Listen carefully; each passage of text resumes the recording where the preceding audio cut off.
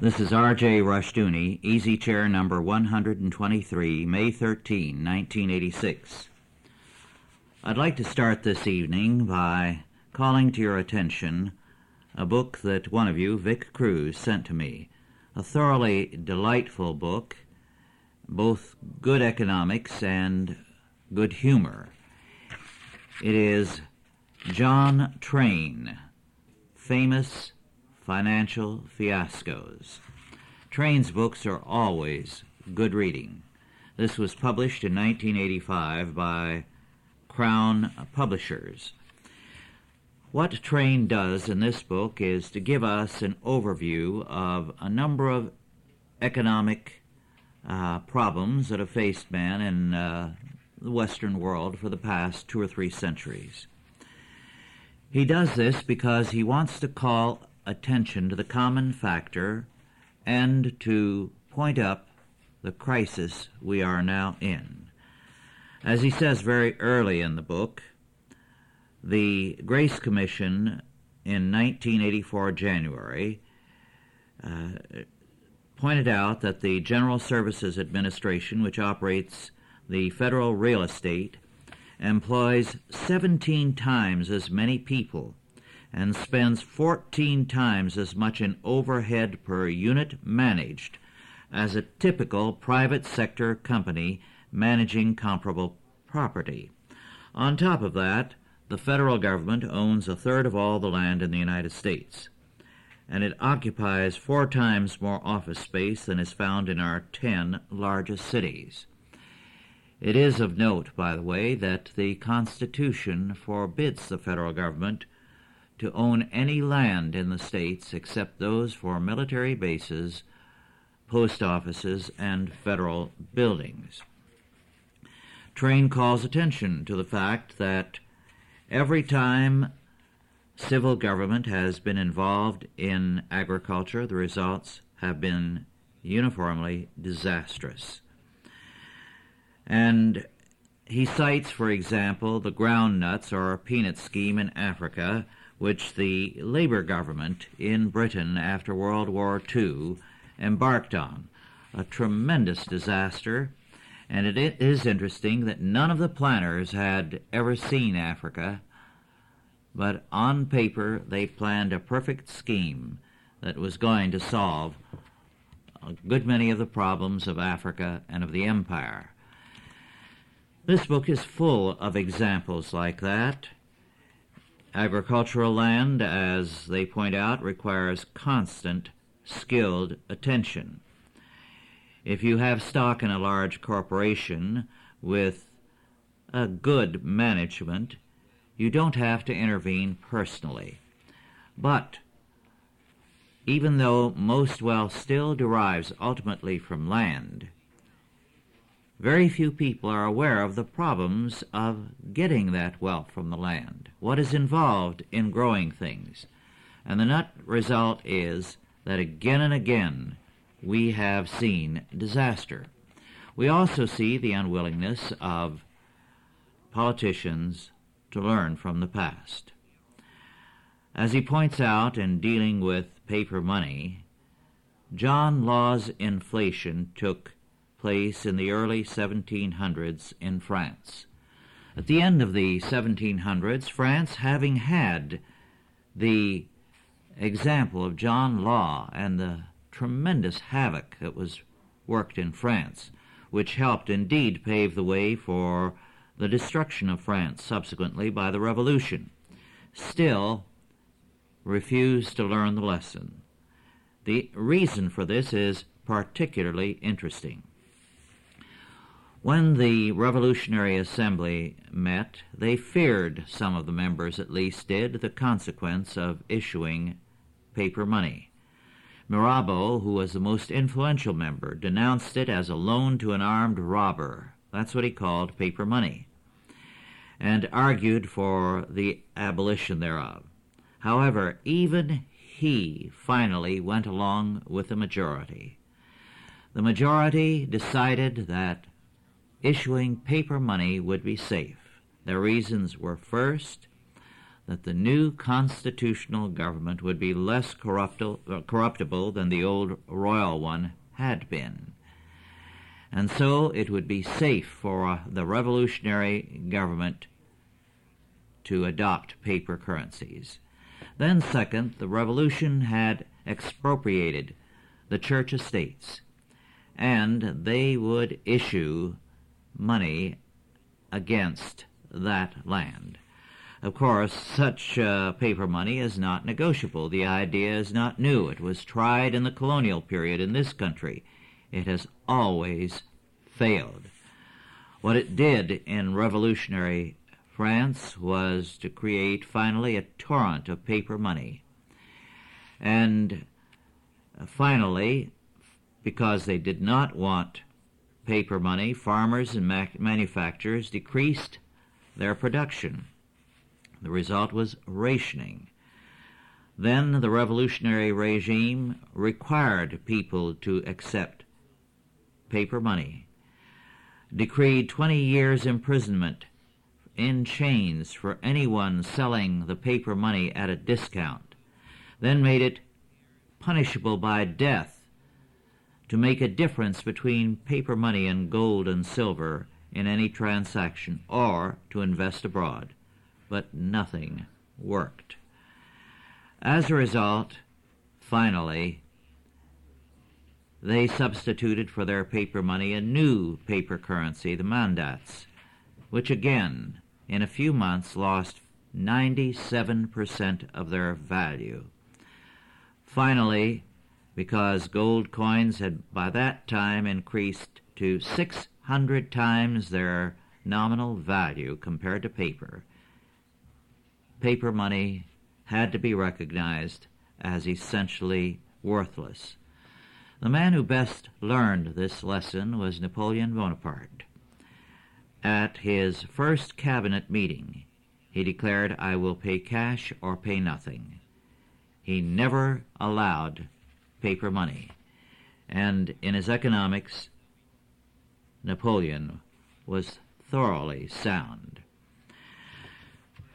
As John Train develops his argument, and in the course of which he deals with things like the South Sea Bubble and how even intelligent people like Isaac Newton succumbed to the hysteria, the mad rush to get rich quick, he says that people have again and again refused to learn. And as far as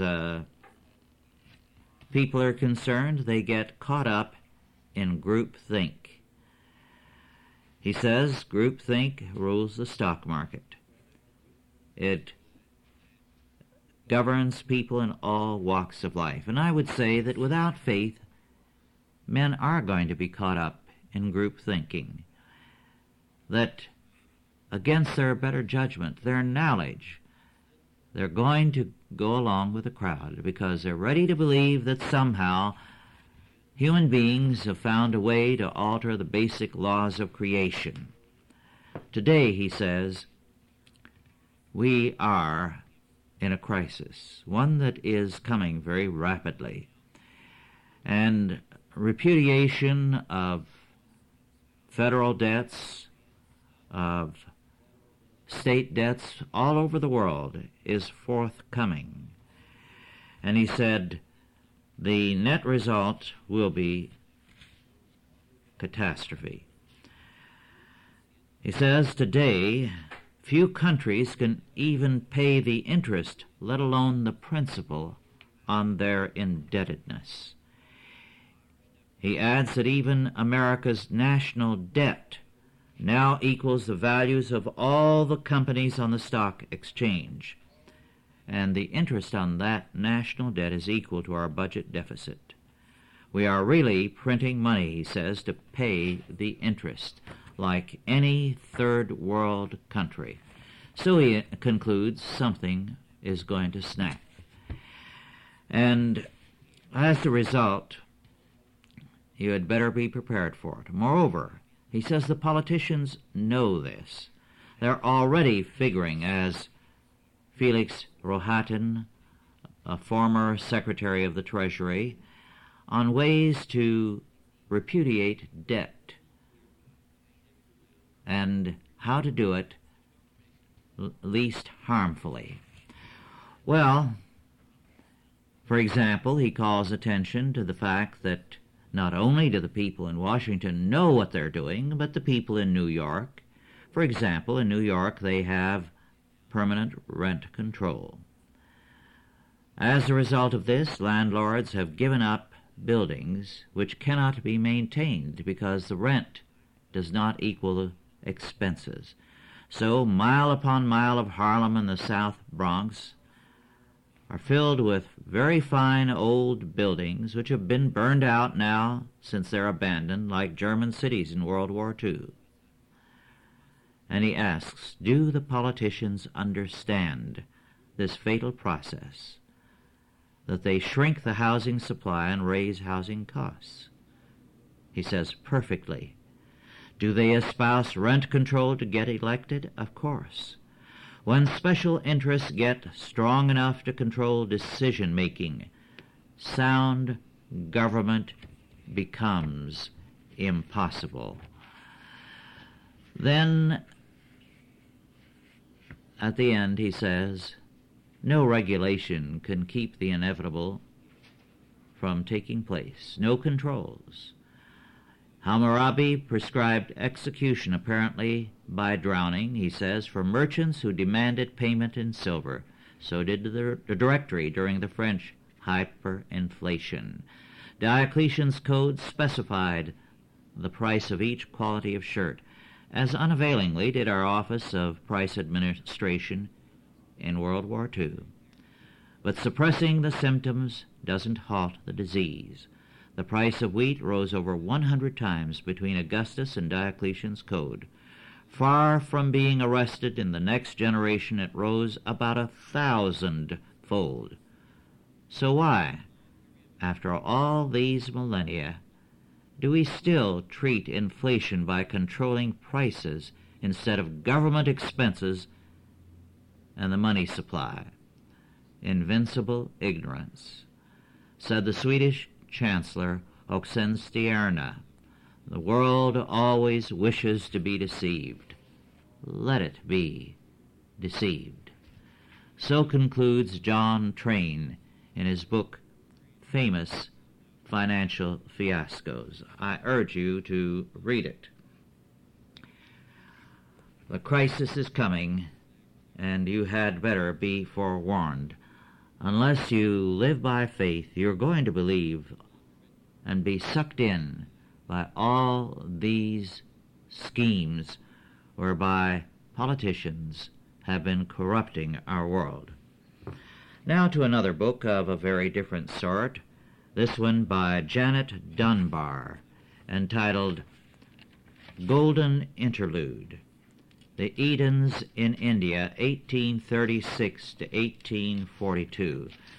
This was published in 1985 in England by Alan Sutton. This is really mining, this book mines the diary of the Edens, their letters, during their stay in India. These were two sisters from a prominent English family, the Edens, related to the nobility. Some in their family were of the nobility.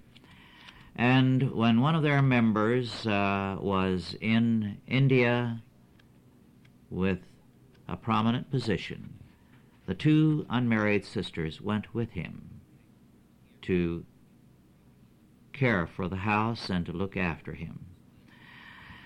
The book is throughout a delight, both in what they have to say about life in England before they went over and after as well, and also their account of life in India. Of course, it is very interesting as they describe the life among the European, the English women in India. They were entirely cared for. Every household had innumerable servants, and with the difference in climate, and the climate was not the best, the women made a profession of being ill. The women began to feel so sorry for themselves that telling a woman that she looked well was regarded as being very offensive. However, the book is also full of very interesting sidelights on the life of India at that time. During hard times, it was commonplace for the poor to sell their children. Today we have our ecologists bewailing the fact that for so many years the man-eating tigers of India were shot by European hunters. Well, you get a different picture here as you see glimpses of these tigers coming freely into the villages to kill people. To revive those man-eating tigers in great numbers will again bring that kind of disaster. We also see the fact of the satis, widows being burned to death with their husband, and because of their culture, wanting it. Moreover, we see other aspects of life there. For example, I quote, "Every year at the time where crops are sown, a certain number of human creatures are sacrificed, and their limbs spread about the land. Sometimes they are literally cut up alive. 3 weeks ago, the European resident there rescued 28. Some of them had been bought as children and brought up for the purpose. 8 girls he had sent down to the orphan school here. They would have been sacrificed this spring. Some of the future victims are allowed to marry, but their families as well as themselves are sacrificed in time." Unquote. With the return to native rule in Bangladesh and in India, this kind of practice is returning. In one of our easy chairs of a couple of years ago, on the return of my son Mark Rushdoony and Howard Amundsen from India, we had a report on this kind of thing happening with respect to a dam that was built, and a large number of people sacrificed when the foundations were laid. The Eden Sisters also report on the Thuggis, members of a sect in India that ritually murdered people, thousands and thousands of people annually. Moreover, the Eden Sisters are equally unsparing of any European who is guilty of crimes. For example, they give an instance of a man, a superintendent of roads, who, when he was robbed, seized a number of the men whom he suspected, had a gallows erected, tied up a number of these men to it by their hands, their feet not touching the ground, and lit straw under them. And the sisters say this was the least of the horrors. It made George ill to read the rest. Now these men were arrested. And to quote from the record, the judge, Sir Henry Seton, in his charge to the jury, called the crime manslaughter, knowing that there was such a horror of capital punishment in the country that a charge of murder would be thrown out. He intended to give Hughes the maximum sentence within his power, transportation for life. To his astonishment, the jury brought in a verdict of not guilty. One of the magistrates told George and Emily that the low type of Europeans who generally made up the jury always agreed to acquit any man who was tried for the murder of a native. Later on, we read that he did what he could to get rid of this man. But the account is interesting, given the fact that you have instances like this man Hughes. The overall picture is very clearly this: colonialism is very much condemned in our day, but one would have to say that a dramatic improvement in the quality of life in India took place because of colonialism, that a great many evils were eliminated to a major degree, and that the requirement that India, in some of these things like selling children, satis, human sacrifices, and so on, did indeed impose an alien standard, a Christian conscience on India. But everyone was the better for it. It's a telling account, a very moving account. The illustrations are also good. They are sketches done at the time by the sisters. Now to another book written by John MacDonald, Flight from Dhahran, Dhahran, in Saudi Arabia. The subtitle is The True Experiences of an American Businessman Held Hostage in Saudi Arabia, published by Prentice Hall in Englewood Cliffs, New Jersey, in 1981. I think it is possibly in print yet, but I'm not sure.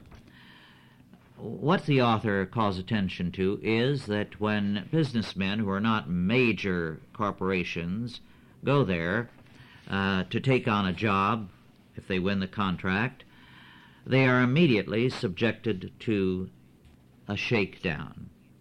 Every condition of the contract is violated by the Saudis.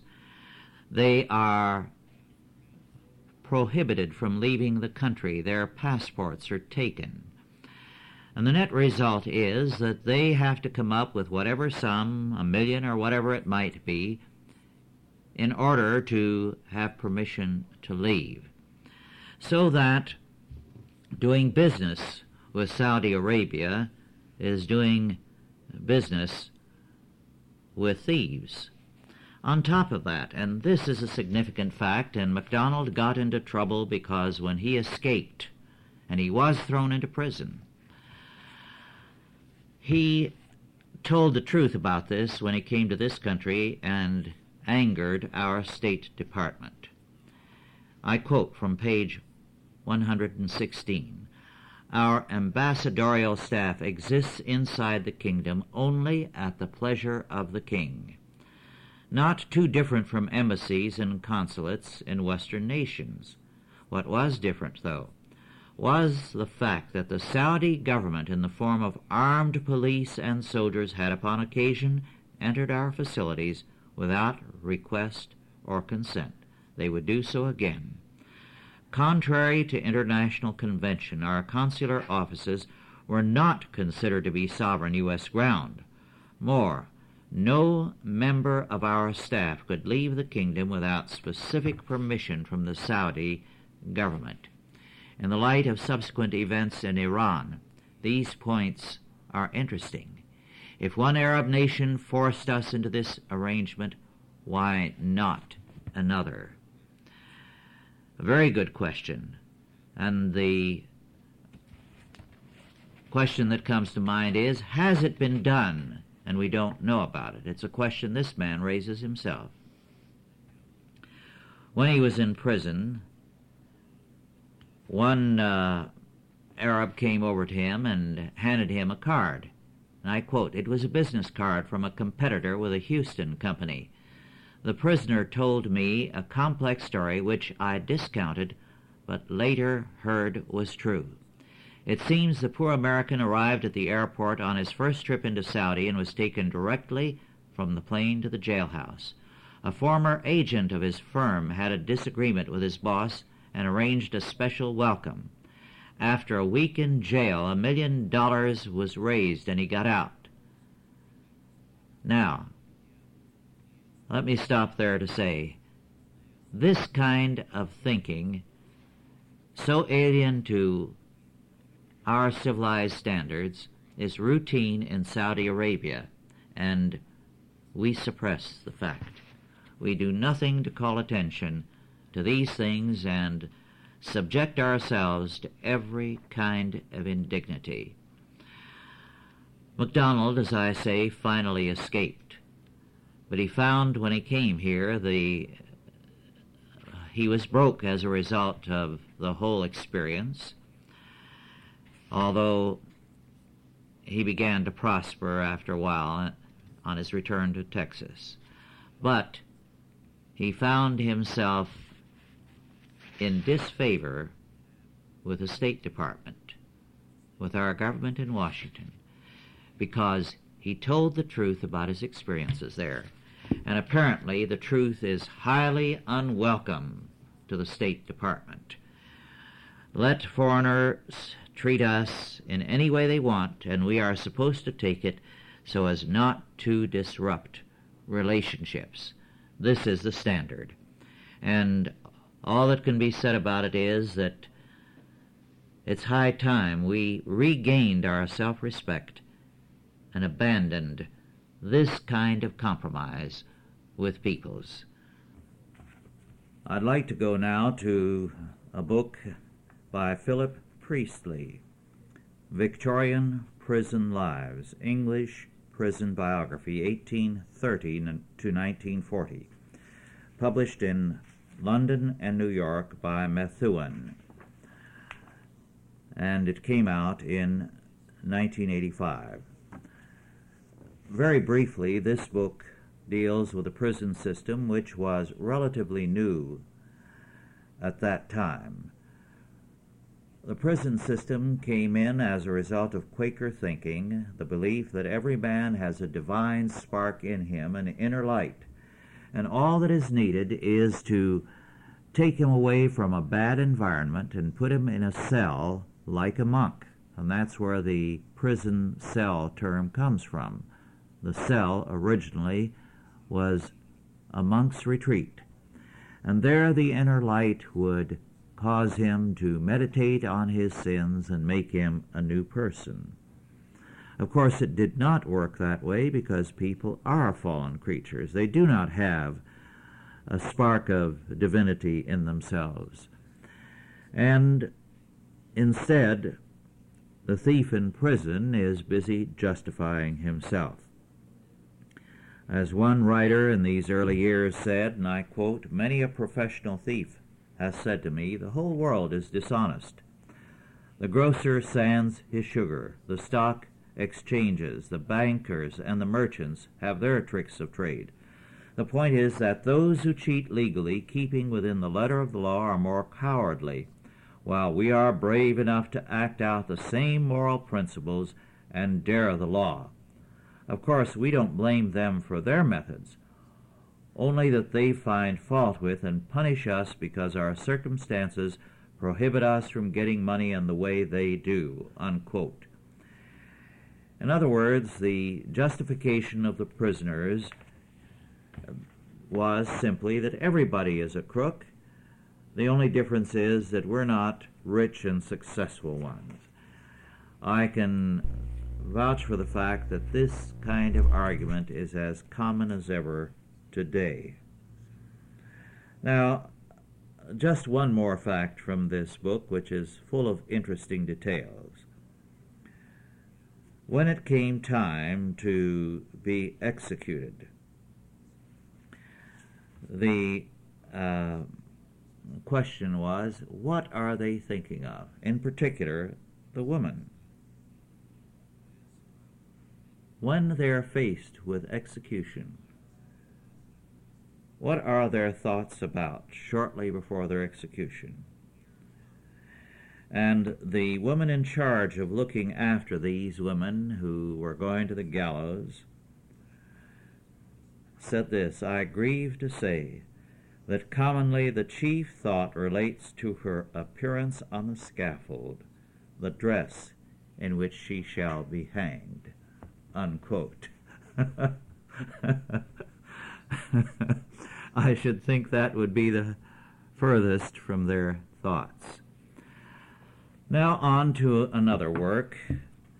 This one published in 1977 and out of print, by Nancy F. Cott, C-O-T-T, The Bonds of Womanhood, Woman's Sphere in New England, 1780 to 1835. I would say that the author is probably a feminist. However, the thing that comes through, in spite of her bias, is this: that women then did not, by and large, feel that they were oppressed. As a matter of fact, many of them thought they were more important. For example, an 18-year-old woman in Massachusetts said this, and I quote, "What an important sphere a woman fills. How thoroughly she ought to be qualified for it.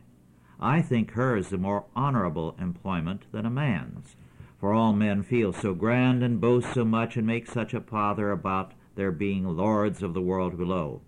If their mothers had not taken such good care of them when they were babies and instilled good principles into them as they grew up, what, think you, would have become of the mighty animals? Oh, every man of sense must humbly bow before a woman. She bears the sway, not man as he presumptuously supposes."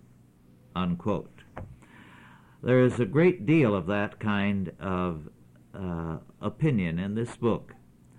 The statement, for example, that women really hold the reins of government, and they know it, so that, for example, women do, in a sense, hold the reins of government and sway the ensigns of national prosperity and glory. Yea, they give direction to the moral sentiments of our rising hopes and contribute to form their moral state. Much, much more like that, which indicates women were not feeling sorry for themselves. There is this interesting statement that the author, Dr. Cott, cites. There can be no human culture without classification. No human culture without classification. In other words, you cannot have a total equalization of everything. Some things are good, some things are more valued, more prized. So, high and low in a society, speaking of things from a human point of view, depends to a degree on how you evaluate things. If you classify things in terms of the Word of God, you're going to give a high place to men and to women. If you look at them from a male chauvinist point of view or a female chauvinist point of view, you're going to have a radically different classification. In other words, your system of classification will determine what your values are. And if you do not derive your system of classification from the Bible, your whole perspective is going to be warped and radically wrong. Now on to a very, very different book, which I think is quite a remarkable story. It was published by IDEA, a Catholic pro-life group in Madison, Wisconsin. It was published, as a matter of fact, originally in 1952, and again in 1979, and reprinted again recently. The author is Father William R. Bonnewell, B as in boy, O-N-N-I-W-E-L-L. The title is The Life of Blessed Margaret of Castello, 1287 to 1312. 20. Very dramatic story about a very important man, in fact, a leader in Italian life, a nobleman, head of a principality, whose family name we do not know because as the story of Margaret of Castello was written, to avoid offending this important family, they suppressed the name of the family. So we don't know the name of the family. The family was hoping for the birth of a child, a son. Finally, a child was born, horribly defective. Everything about her showed a defect. In fact, there was scarcely anything that you could say was whole in her body. She was an embarrassment because she was blind, she was crippled, she was hunchback, she had problems, her feet were deformed. She was embarrassing to look at. As a result, they hid her out in a part of the castle where she would not normally be seen because they were ashamed of her. Much later, they heard that at a particular shrine some marvelous miracles and cures were taking place, so they took her there. The girl prayed there all day. Nothing happened. When they saw that nothing happened, the parents abandoned her and left. She then, in between for a while, they had her walled up next to a church where she could hear and in that sense take part in the services. Food was handed in to her in this little cubicle, but she was shut off from people. Well, when she was abandoned, she had no place to go, and her life was indeed a very difficult one. She went through a series of serious problems.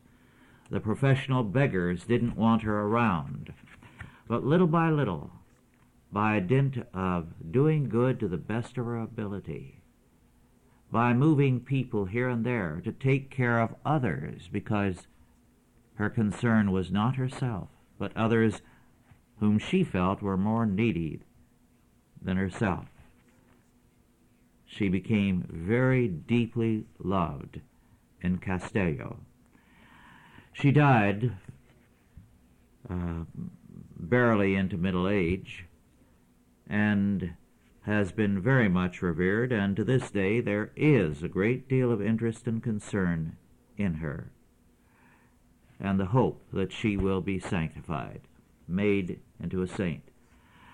But be that as it may, it's a very moving story of a very remarkable person. The kind of story that startles you, that someone so ill-equipped to face life, facing it alone, always with a happy, sunny disposition that shamed people who had very few problems.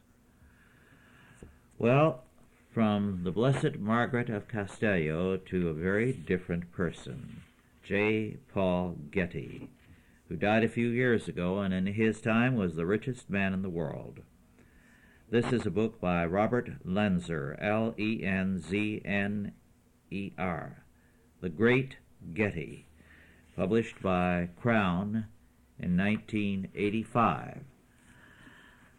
Getty was really a remarkable man in that he actually boasted that he had never given a nickel to charity or to anyone.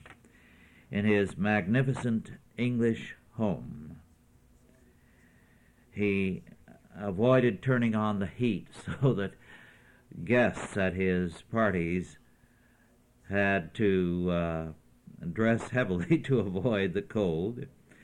He had a phone booth so that no one would use his phone and charge a nickel or a dime to him. In fact, someone close to him said the act of being mean gave him great pleasure. In fact, he boasted very early that he had conned his father, and when his father died, he bragged that he had fleeced his own mother, which he did. He had an admiration for Hitler. He married many times. He never loved anybody except himself, if he did that. You may recall the incident where his grandson was kidnapped, and it was months before he was rescued, and the kidnappers finally cut off an ear and caused him international embarrassment before he was ransomed. Getty identified himself with Roman emperors.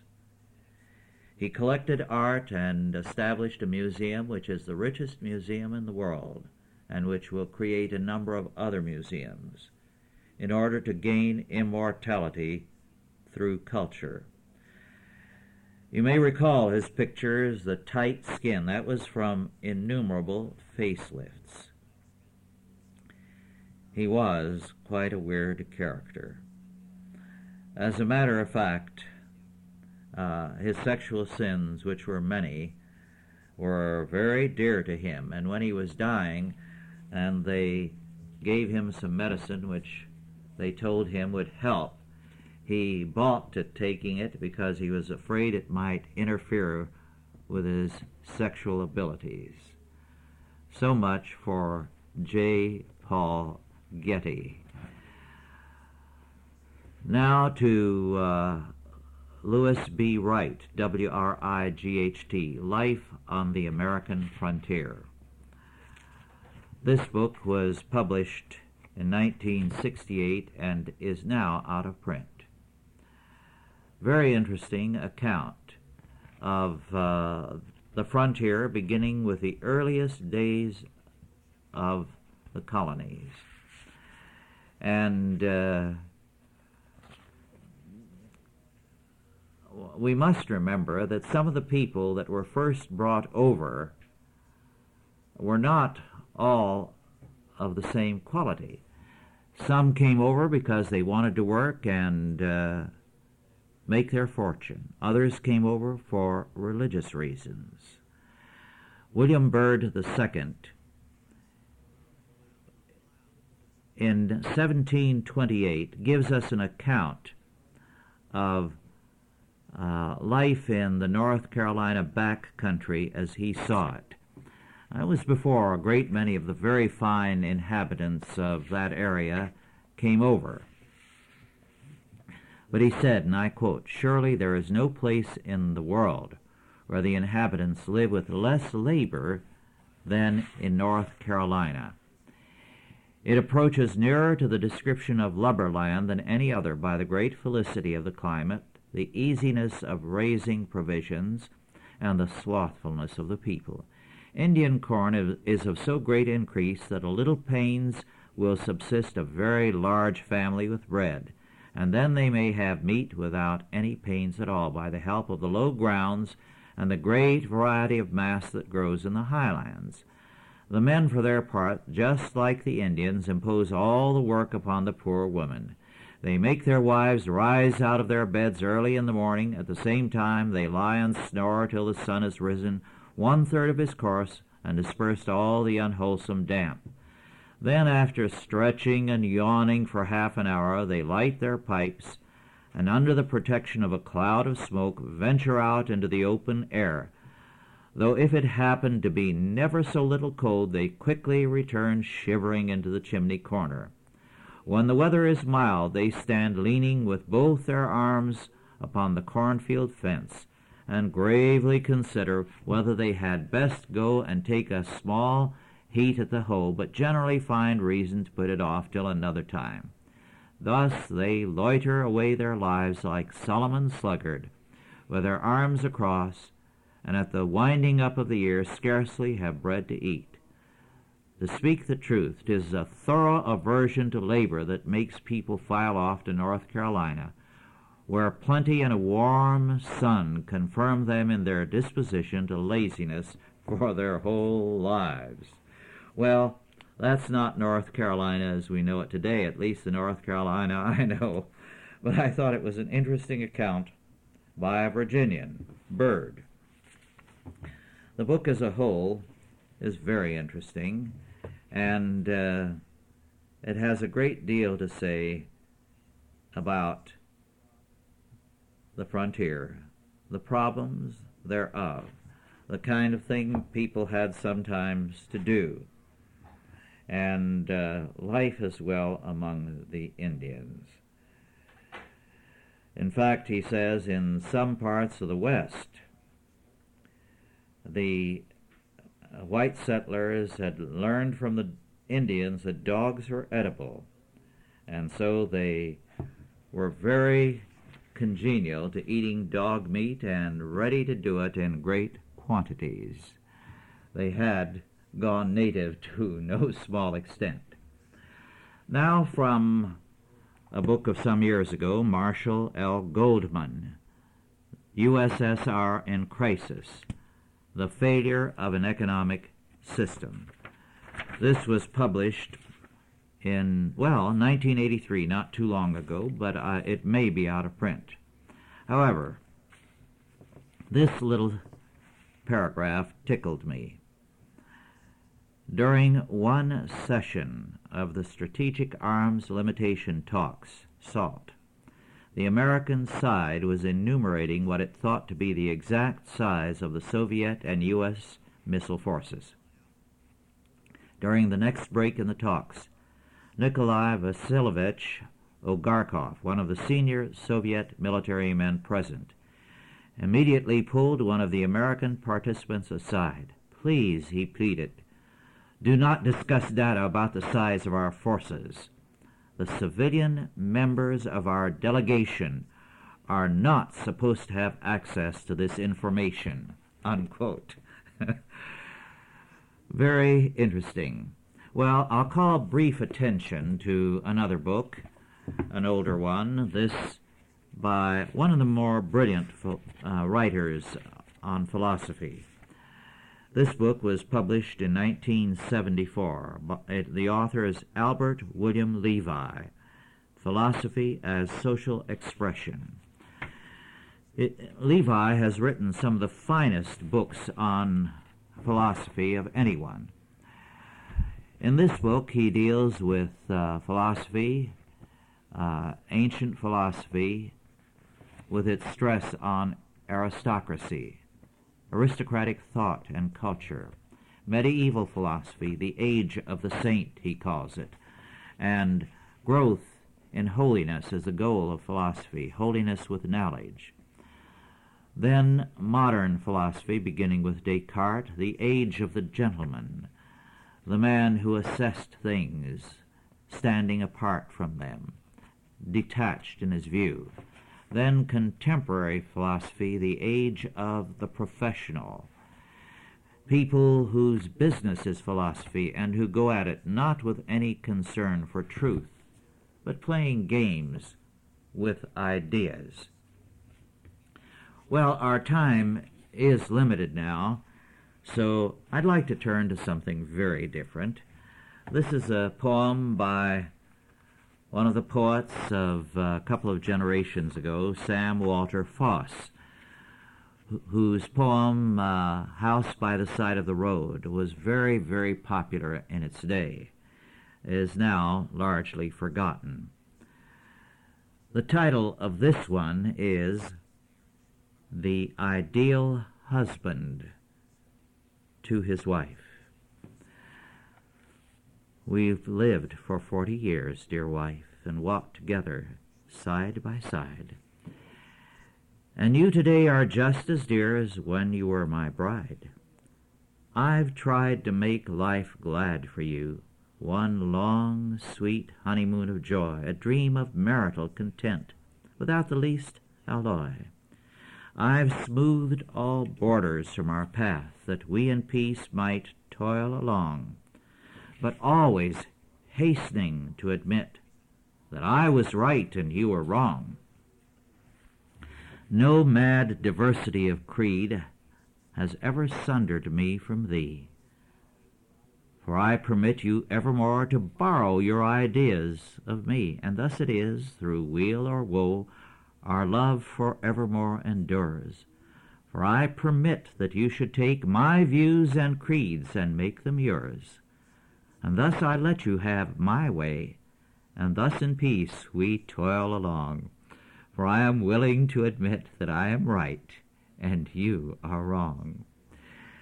And when our matrimonial skiff strikes snags in love's meandering stream, I lift our shallop from the rocks and float as in a placid dream. And well I know our marriage bliss, while life shall last, will never cease. For I shall always let thee do in generous love just what I please. Peace comes, and discord flies away. Love's bright day follows hatred's night. For I am ready to admit that you are wrong, and I am right. You have to admire a husband like that. So, with that, let me say thank you for listening, and it has been a delight to share these things with you, and I'm looking forward to our next session together. God bless you all.